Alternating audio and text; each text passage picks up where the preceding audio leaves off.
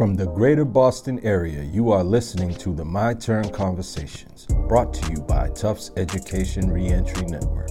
These are stories of life during and after incarceration told by people who've lived it and are working to overcome the odds. You can be normal and end up in prison. But when you get out, you're not normal.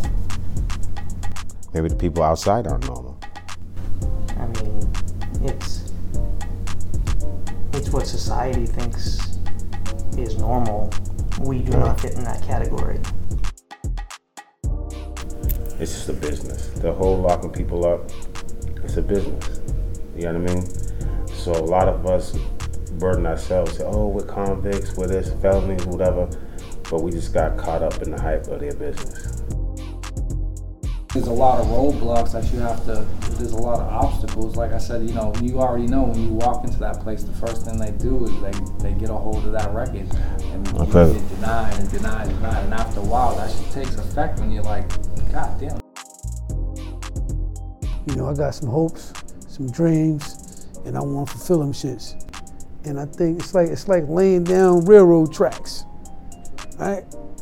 You lay down the rails to get to where you want to go in life, what you want to be. And just remember, keep that shit as a reminder where you don't want to go back to.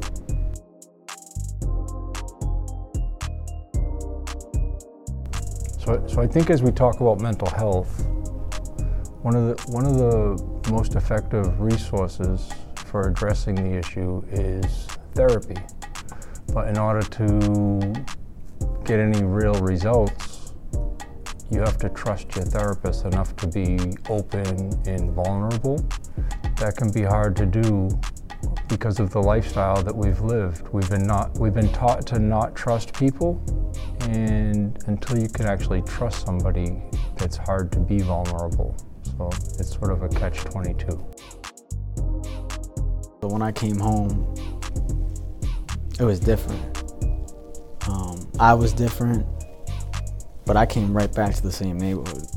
And a lot of people said that I was crazy for doing it, but I felt like that's where I belong, If I'm gonna come out here, if I'm gonna bring restorative justice, healing to a community, why don't I start with the ones around my area? It's just like once they already have that opinion of you, they don't care for the truth. They just want you to suffer the repercussions. They want to do what they feel is right. And it's like, I honestly feel like if there's people who take the time to learn individuals while they're young and why they react the way they react, then all that can be changed. Change isn't easy. It's easy to go back to the life that you lived, but trying to change it and putting your heart into wanting to give back, changing other lives, not just yours, but other lives, it plays a big role in my life now. What they say in the AA recovery, serenity prayer. Can you kick it for me, just the serenity prayer, Aaron? Can you give it to me real quick? It starts with God. Yeah, it says, God grant me the serenity to accept the things I cannot change, the courage to change the things I can, and the wisdom to know the difference. That's right. And that's the model that I live by. Thank you for listening to the My Turn podcast.